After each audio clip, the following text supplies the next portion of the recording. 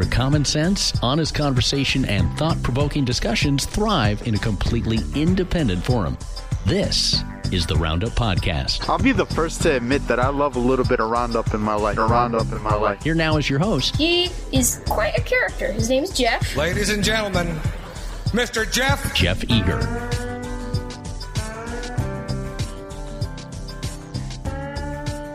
Hi, this is Jeff Eager with your most recent episode of the Oregon Roundup Podcast. Hope everyone's enjoying their 2023 so far. As you can probably tell, I've got a little bit of a head cold right now, so my voice is even less easy to listen to than it normally is. Really excited about today's episode, though. I just finished interviewing Josh Lenner, who works in the Oregon Office of Economic Analysis. And Josh is one of a small number of economists that work in that office. What Josh does is he looks at kind of the economic environment in Oregon. That analysis then feeds into projections for state revenue. That office, I would argue, is the most important office of state government in our state that you've never heard of, because the legislature bases its budget upon the projections of that office and Josh's work in that office. And whether or not we get a kicker, a personal income tax kicker, in the event that revenues come in higher than projected, is dependent upon the projections of that office and how the economy performs relative to those projections. So I think you'll enjoy this. We talk a little bit about kind of what it means to be working in the office he works in. We talk about Oregon's population decline that we saw in the year between July 1st, 2021 and July 1st, 2022, which we've talked about a little bit on this podcast, but he actually knows a little more what he's talking about than I do about that. We talk about the kicker.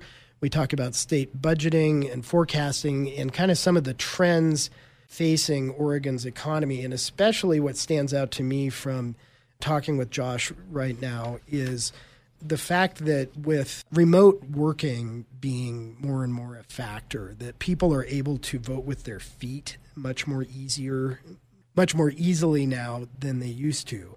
And COVID, of course, accelerated that trend. And the fact that we saw a dip in population here in Oregon coming out of the pandemic, when people are able to vote with their feet, is that an indication then that some of the policy direction of our state is really starting to drive people away? Now, my own thinking is in many cases it has driven people away. I know plenty of people who've left the state of Oregon in the last couple of years for political, tax, and lifestyle reasons to go to some of the states that are gaining in population. But it's an interesting dynamic, and I asked Josh about his view on whether Oregon will continue down the trend that California's been on in recent years, which is to say losing population, or whether this is a one-off. And you'll hear his answer, but he doesn't know and no one knows. But I think that a lot of the future of our state is going to depend on that question, because losing population is not a good place for a state to be, even if some people on the environmental side of things sometimes say things that indicate that it is. So that's all I've got for the intro. Go ahead and listen to this interview. Let me know what you think. Sign up for the Oregon Roundup newsletter at oregonroundup.substack.com. If you're not a paid member, become a paid member. That helps support all the journalistic efforts we have underway, more of which forthcoming. I have a lot of exciting stuff on the docket for 2023, and I'll fill you in more detail on that in the future.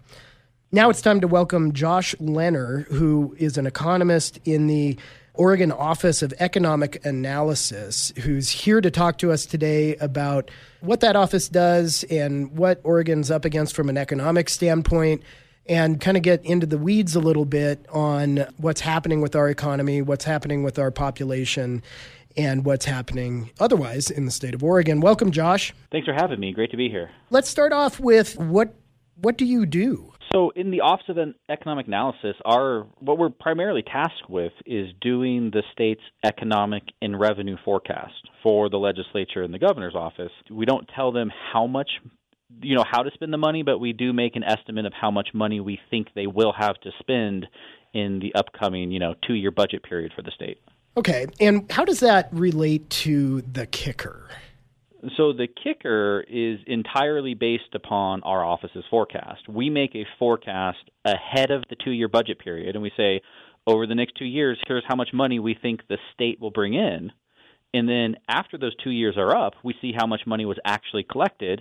And if the money that was collected is more than 2% above our estimate we made 2 years prior, then all of that money above the forecast is returned to Oregon taxpayers. I think we are due for a pretty substantial kicker. Is that this year that it'll be coming out? It'll be in 2024. When you file your taxes in the spring of 2024, that would be when the kicker, this current projected kicker, would be paid out to Oregonians. And that's due to the revenues received in the 21 through 23 biennium? That is correct, right? So that 2-year budget period will end this summer on July 1st, and then the accountants will be finalizing all the numbers, over the course of the summer and fall, and then we'll certify the kicker, and it'll be paid out in the spring of 2024. As I understand it, the kicker is a pretty unusual facet of our state law. Am I right about that? Yeah, it's unique in that no other state chooses to do something like this, where in most states, when we go to our conferences or we get on these calls with our counterparts in other states, when the money comes in more than they anticipated, that's good news because they get to keep the money and they can roll it forward into future budget periods. They can put it into capital projects. They can put it into rainy day funds for future use for the state budget purposes. In Oregon, when the revenues come in higher than our forecast, the state of Oregon doesn't get to keep it. They can't use it for other public projects. It is returned to taxpayers. The differences there are a little bit pronounced for us relative to our counterparts in other states. Sure. And certainly taxpayers may have a different perspective where they view it as a good thing when they get a kicker, but folks in Salem probably would prefer to keep a hold of that money at least some of the time. I think that's fair, right? And the thing about the kicker is it's not that Oregonians overpaid their taxes. You paid the right amount of taxes. It's that we underforecasted revenues. That's a key distinction I think that sometimes gets lost in the discussion. The forecast that results in the kicker that will be received, I guess, in 2024, when was that forecast officially made? Would be our forecast we made in May of 2021. So just prior to the start of the current budget period. So in May, the budget period started in July of 2021, and it runs through this summer. You then probably your office probably then made a new forecast in May-ish will make a new forecast in May-ish of 23. Exactly, right? So this forecast that we'll do in May of this year will then form the basis for the next 2-year budget for the state, and the kicker calculation will be made through 2025, and then if there is a kicker again or not, that would potentially be paid out in the spring or the filing season in 2026. So it seems like then your office or the office in which you work, there's a lot of pressure you guys are under because basically your forecast will determine not just as maybe the case in other states, how much of a surplus the state has moving forward, but whether the state, how much revenue the state actually gets to keep. Is that right, do you think? In a sense, yes. You wouldn't know it based upon our recent track record where we've been considerably under forecasting the economy and state revenues in particular. From a pure forecasting perspective, there's a little bit of a silver lining to the kicker is it really does try to make us put our best guess down on paper, where we try and actually do as good of a job as we can. Whereas, again, maybe some of our counterparts in other states, they can lowball it so that, if things come in a bit better than expected, they get to go to policymakers and say, there's more money for public projects and things like that, as opposed to saying there's less money. Like the incentives there really matter because if you say, we have to make budget cuts, that's a much worse discussion than saying, we have a little bit extra money, maybe we can fund schools a little bit more, or do a new bridge or something like that. Right. There'd be an incentive in a way for your office to make the forecast high so that if those come through, then, the state has budgeted correctly and there's not money that comes out via the kicker to taxpayers. On the other hand, what you're hedging against, I assume, is if you forecast too high, then the budget's off and there's a shortfall and people are scrambling. That's right. In shortfalls, especially, we have a discrete 2-year budget period for the state, and if you don't really realize you have a shortfall until the last 6 months, it's hard to make really big budget changes over a short period of time with balanced budget requirements and things like that. And that's something that became an issue for the state back in the early 2000s. We had to borrow some money to get out of a biennium, and then had to pay that off for 10 or 20 years after that. Sure. Why do you think that your office's forecast from May of 21 was relatively low? So what changed during the biennium that ended up with the situation we're in where taxpayers will get a kicker? I think a lot of it, to be honest, has to do with non-wage forms of income, taxpayer behavior, asset markets doing a lot better than expected. Our forecast for the underlying economy was a little low, right? Job growth has been a little bit better than anticipated. Wages have been better than anticipated. That's contributing to it. So a fundamental underestimation of the strength in the economy and the recovery that we've seen. But then on top of that, we layered, record stock markets last year, where capital gains in Oregon, realized capital gains on tax returns, were a record high. And then last year, they increased 80% off of the record high. So to these numbers, these astronomical amounts that we had never seen before and quite honestly hadn't fathomed, right? So the stock market went up nearly 30%, and then capital gains went up 80%. So like these disconnects between some changes in the underlying state of the economy plus taxpayer behavior on top of that really drove a lot of that high income and those non-wage forms of income much higher than we had anticipated at the time. In terms of non-wage income, would that be an example of that be, some of the emergency relief payments and whatnot that people receive from the federal government? That would be a part of it, but I think that the big part there would be that due to all of the federal aid earlier in the pandemic, it really filled all of the holes in the economy from a high-level macro perspective. I'm not saying every single person was made whole or every single business was made whole, but from a high-level perspective, it filled all the holes, and so then we had growth on top of that. And so instead of expecting losses to be kind of made up for with recovery rebates and paycheck protection program loans and things like that, those more than filled the hole, and then we got really good growth on top of it. So absolutely, I think that was a key factor in the strength in the economy, maybe less so in the exact nature of the tax payments we did receive last year. There's a component of this, and this may be outside of what you deal with directly, but as I understand it from a budgetary standpoint, one of the challenges that Oregon is going to face is the fact that it got a lot of kind of pandemic-related, either directly or tangentially,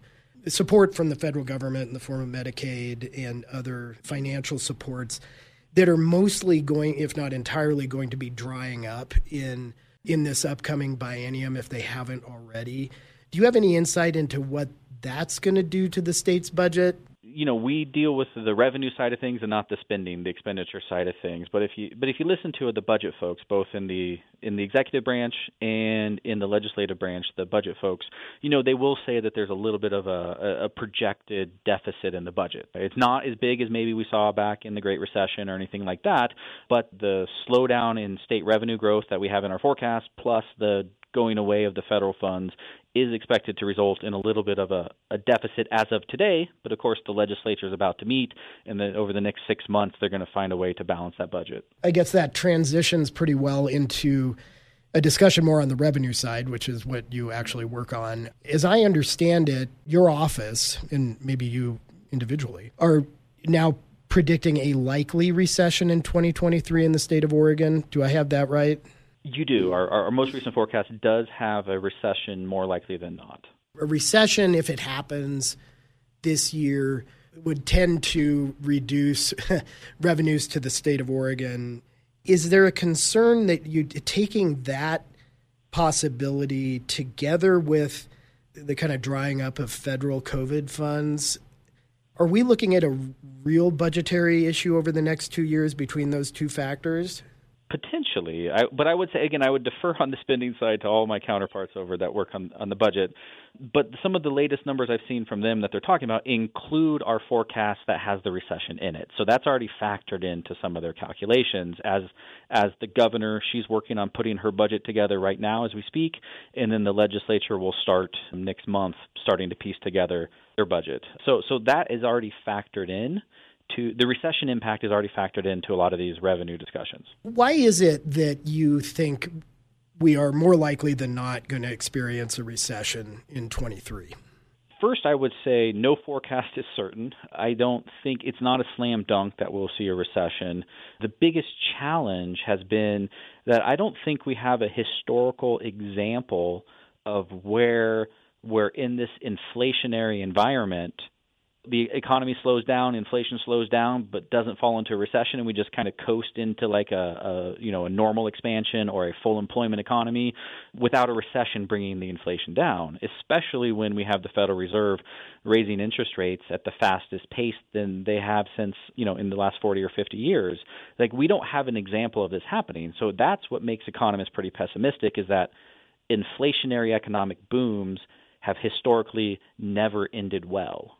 So that's the situation we find ourselves in today. The question is whether we're going to buck that historical trend and not have a recession, but an ongoing economic expansion, or whether we'll succumb to kind of that historical pattern we've seen. And so right now, our office and most economists would agree is that a recession is more likely than not for that reason. There's been kind of a national discussion about the definition of a recession over the last year. In kind of the commonly held understanding, or at least my understanding, is that the technical definition of a recession was it 2 months or 2 quarters in a row of negative GDP growth. And then there was some debate about whether that's actually the definition. And I don't talk to that many economists, and I'm talking to one now. So maybe you could Sure. educate me a little bit on that. So I will say it is a common rule of thumb that 2 quarters of negative GDP, negative real GDP, constitutes a recession, right? That's a rule of thumb that a lot of people have used, and I believe there's actually a couple countries that might even use that as their official definition.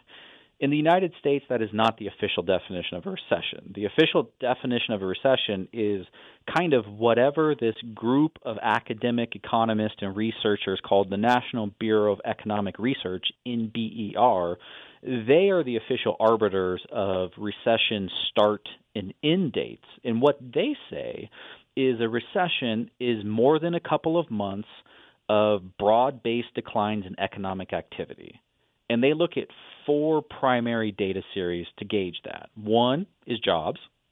1 is income growth, excluding federal transfer payments, so direct federal aid. That includes Social Security, Medicaid.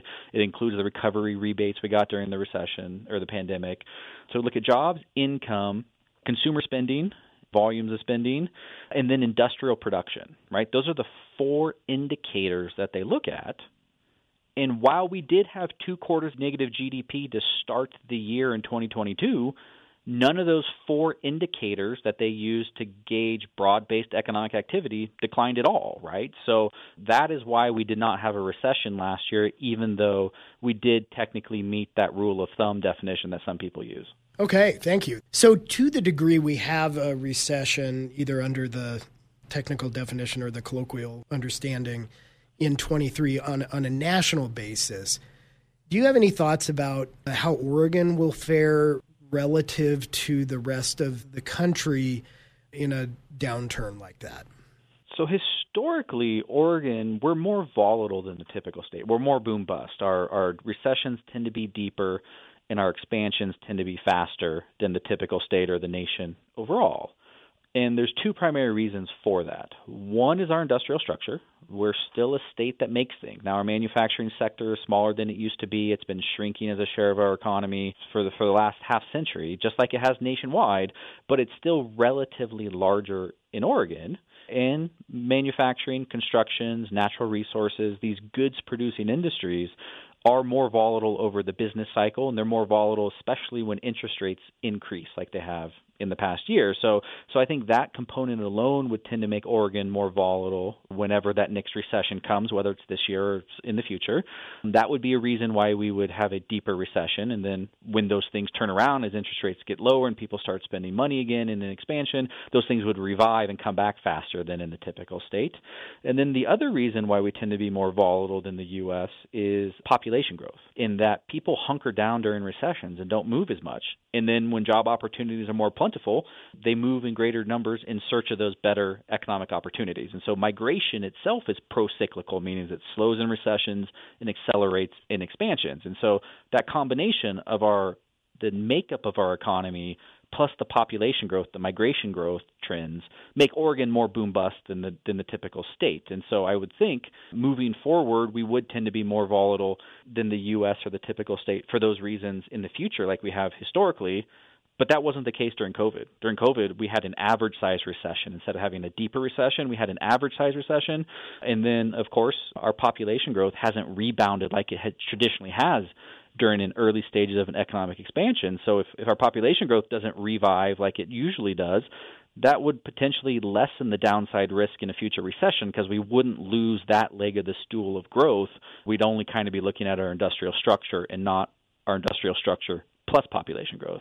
That's a great segue, Josh, into some more kind of discussion about the correlation between population and economic growth. I'm going to just read for the listeners a tweet from you just to cue up this issue from December 22nd.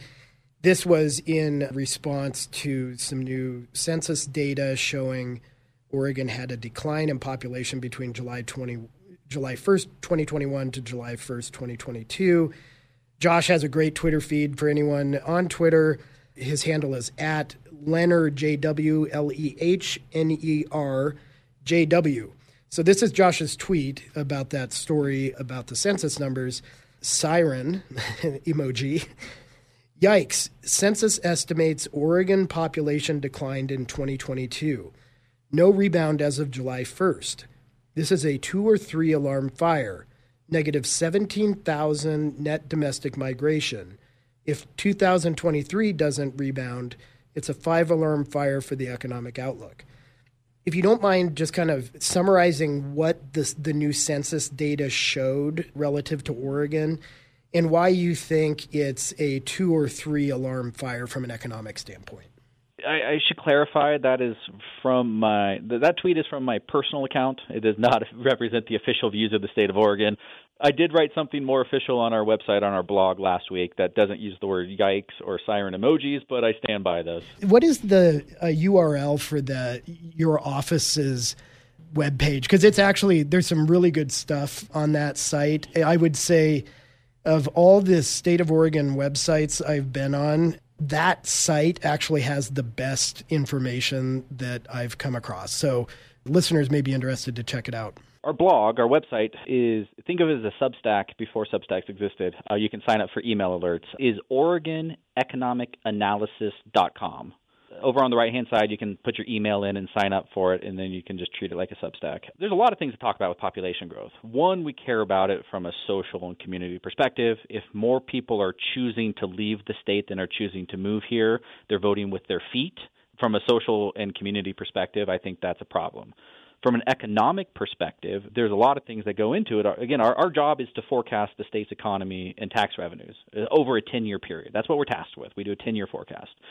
And baked into our assumptions and baked into our forecast has been this, relatively strong net migration to the state of Oregon. And it matters because who moves? It's predominantly 20 and 30-somethings. They're moving here for a job or in search of a job primarily. And so they move when they're young. They stay, they have families, they raise their kids, but they're also working and providing their labor for Oregon businesses. And so that increases our economic activity at a faster rate than in most other states. And so if that's not happening, if we're seeing a more stagnant population and not a growing population like we have previously assumed, that means our labor force is growing, at a slower pace. That means our local businesses can hire and expand at a slower pace. That means their sales will increase at a slower pace, and then all of that translates into slower growth for state revenues and municipality revenues as well. So that's why we really care about it from our day job perspective, but I don't want to lose sight of the social or community aspect of it either. Sure. If this was included in the census data, or it otherwise, did in that kind of year period between July 1, 21 and July 1, 22, did the 20 and 30-somethings come in fewer numbers to Oregon, but they were offset, or were those people that in migration offset by more people, potentially other demographic groups, leaving? That's right. So unfortunately, we don't know right now. Right now, all we have is total top-line state-level estimates from the Census Bureau. We don't even have county numbers from the Census Bureau yet. That's coming out in March. And then it won't be until this fall that we'll get some of those socioeconomic characteristics of the migrants as well, whether it comes to age or race, ethnicity, or educational attainment or income, or whether they're homeowners or whatnot. Like all of that detail about who moved and the characteristics of them, we won't know until the fall. So that's something I'm absolutely keeping an eye on. You need to know about, is it really just a broader slowdown in in-migration or a bigger acceleration in out-migration, or are we seeing changes in the compositions of who's moving either in or out? And I can't answer that question now. What I can say is in the 2021 estimates, which were slow growth for Oregon from both Portland State University's estimates and the Census Bureau estimates, they're positive but slow, is we still saw a strong net influx of 20 and 30-somethings, particularly those with college degrees. So that wasn't necessarily like that we saw any real changes in that kind of, largest cohort of people who move. We hadn't seen a change there. So maybe that points towards, younger families or maybe retirees or something like that being more of a slowdown. But in terms of the 2022 numbers, we have no idea at this moment. So I'm talking to you from Bend. We obviously have experienced a lot of population growth in recent years and have, for the most part, over a period of time here, the last couple decades. I lived here and I was on the city council here during the Great Recession, and that population growth pattern broke and went in reverse during the Great Recession. And it seems to me that at least in Bend, and I think this is probably the case, less so the case in other parts of the state, that a lot of our economy is based upon people moving to Oregon from other places and buying homes, building homes here, and bringing their businesses with them, maybe especially recently telecommuting from here. And it seems to me that if, in fact, the kind of net in-migration pattern is kind of breaking down from a state level, that we may be in for kind of a tough time, especially for those parts of the state that are more reliant on the in-migration than other parts. Does that make sense to you? It makes total sense to me. I think the challenge is, again, we don't have the 2022 numbers for all counties in the U.S. We get that from the Census Bureau. What I think would be fair characterization for what we know of today is we're kind of talking about the exact opposite of the Great Recession. So what happened in the Great Recession was those high-flying, fast-growing, peak of the housing bubble communities, of which Deschutes County, Bend metropolitan area, was one of the 50 largest housing bubbles in the nation, right? Medford was too. In Oregon, we had 2 of the 50 largest housing bubbles in bust in the nation. And so that pattern definitely played out. You can definitely see that in the data.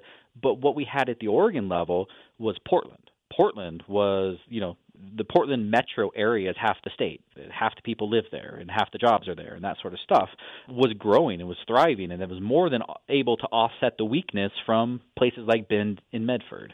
Right now, the reverse is true, where the weakness is coming from those largest metropolitan areas around the country, not just Portland and Seattle, but also the urban cores of Atlanta, in Nashville, in Orlando, in Dallas. They all lost population earlier in the pandemic as well. Whether that's continued in 2022, I don't know yet. We'll see the data in a couple months. But it's the reverse, where you're kind of banking on the suburban communities and the sort of medium-sized metropolitan areas to offset the weaknesses in our urban cores. I wouldn't be too worried about, the Bend metro plunging, but even Bend has been, at least based upon the estimates we have, has not necessarily showed the same sort of growth in recent years that they did, say, in the mid-2000s or 2010s.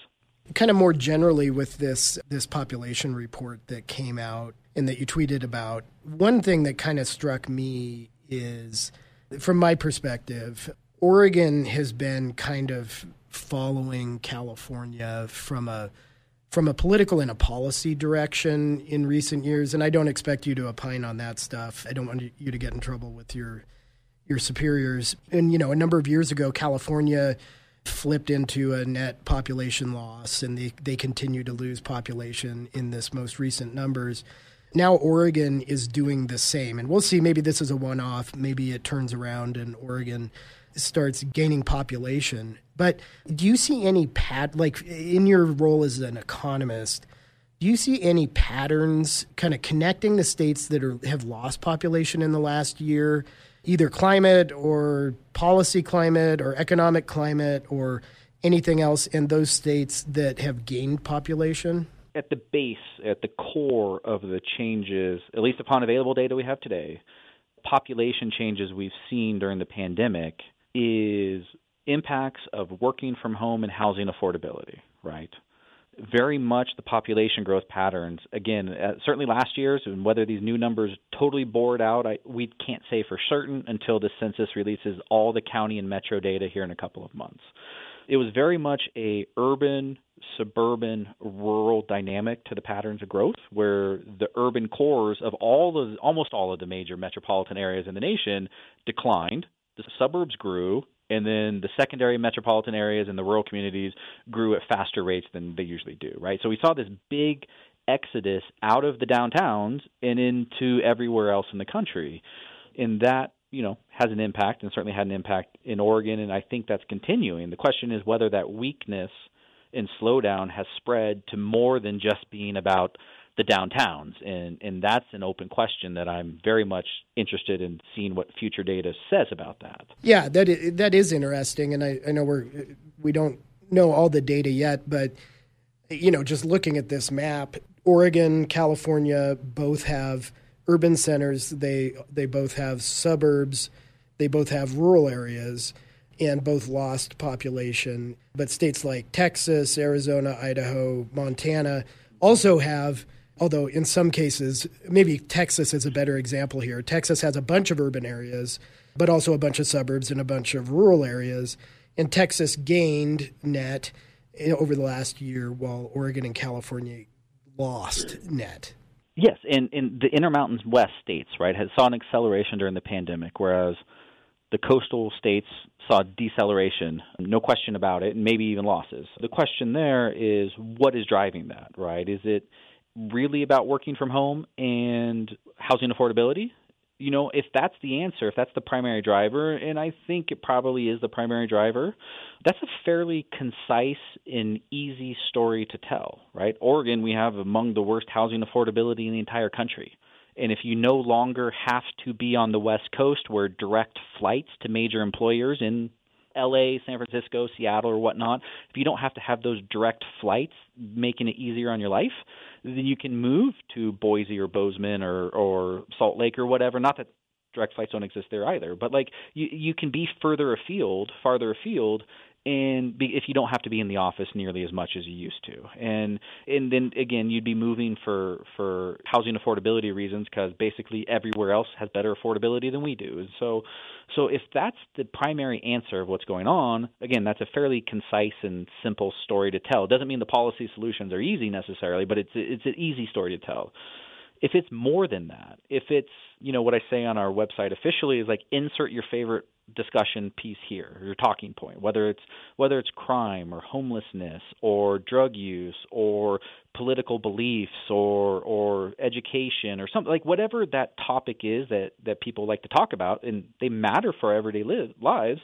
If it's more about that, then it's a much harder conversation, and maybe the policy goals needed to address them are even more challenging than if it is more like we just need to build more housing to help on affordability, right? Like that discussion is a much harder one for me to have, especially because a lot of those things are quality of life discussions are a lot more squishy, right? They're more subjective. It's in the eye of the beholder versus like if it's just nuts and bolts, it's about we don't build enough housing. It's a simpler from an economist or data perspective.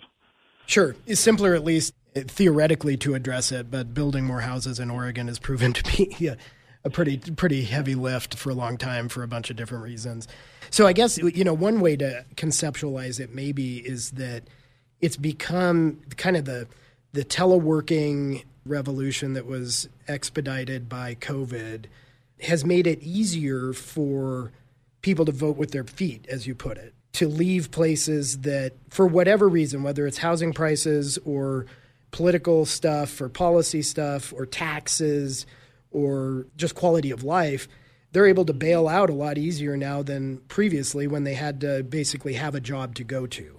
So the couple things to keep in mind is I think that's a great that I'd agree with the summary. The question is, okay, so if that's true, if we do think that's primarily what's going on, is this more of a one-time shock, one-time adjustment, and moving forward we'll see more normal patterns, or is this just the start of it, and we'll start to see more people move farther into the Intermountain West or into the Midwest or something like that, because there's really not a difference. If you don't have to go into the office, it doesn't matter if you're an hour away or 10 hours away. It doesn't matter because you don't have to go. And so I think that's an open question, and then that'd be the primary thing there. I think that is the big question, and kind of comparing Oregon to California, for example, that California has been in kind of this pattern of population loss for some time now.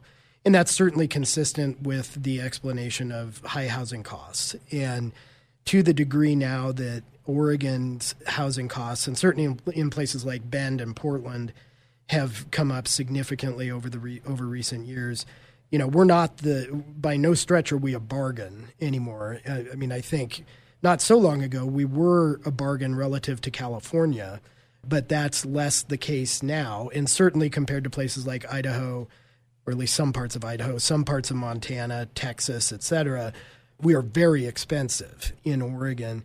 So do you see any reason why, theoretically, Oregon might not follow in California's footsteps, barring some solution to housing affordability here that we've been unable to crack up till now? It's important to keep in mind that, the historical patterns has been so we're banking on a rebound in our forecast, right? We still have a rebound in population growth in our forecast. Our demographer, he hasn't had a chance to update it. Our next forecast is going to come out, mid-February, late February. I haven't had a chance to really sit down with him and get his thoughts on all of this and what he's thinking moving forward.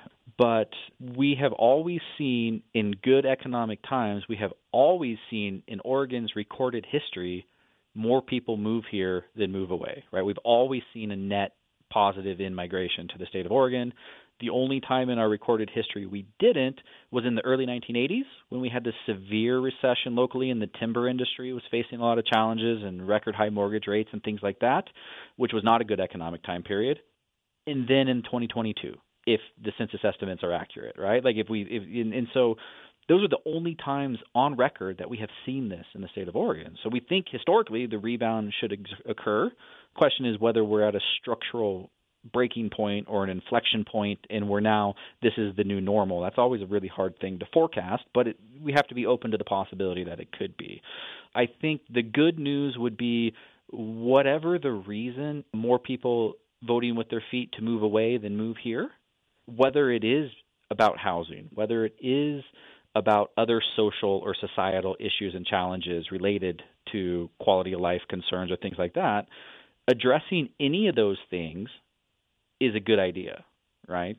And whether that turns around the migration numbers or not, it would still make the lives of current residents better. So if we had more housing options and better affordability, even if that doesn't bring more migrants in, that still makes your and I lives easier every day when we have to pay the mortgage or pay the rent.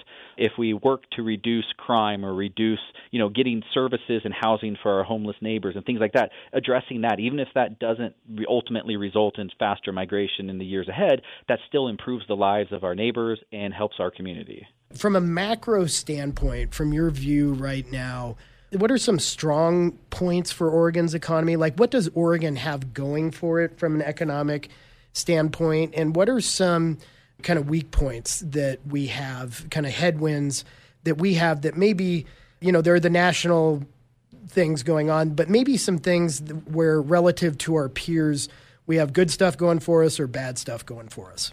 So in terms of industry or industrial structure, things that we have really strong strengths in, certainly historically, would be timber and wood products. It would be natural resources more broadly with, wheat out east and fishing on the coast and dairy and stuff. We have a lot of strengths in those, and food manufacturing more broadly. And then high-tech hardware, so semiconductors being the biggest one component of that, but we also have some aerospace and boat building and shipbuilding, just high-tech manufacturing type stuff and metals. Those are all been strengths in Oregon's economy. The challenge with those is none of those are fast-growing industries anymore. Obviously, the story of wood products in the last 40, 50 years has been down. It's been flat at best, down most years. And so our strengths from an industrial structure perspective are kind of going to be more of not necessarily headwinds moving forward in the years ahead or decades ahead, but they're not going to be the tailwinds that they had historically been. So that's a challenge. That's both our strength and our challenge. The other part would be we've always been a place that people want to live. And in particular, young people and educated young people in particular have always wanted to live in Oregon. And so that's what also makes the negative population estimate last year potentially worrisome if that is the new normal or the new trend, is that means that lifeblood of the economy of young, smart people voting with their feet to live here, driving future growth, starting new companies when they get here, that sort of stuff. If that has all been downgraded relative to expectations, that's a huge problem for the way, someone like me thinks about the economy and state revenues in the years ahead. Sure. That makes sense. We'll find out about the direction of our state in the coming years.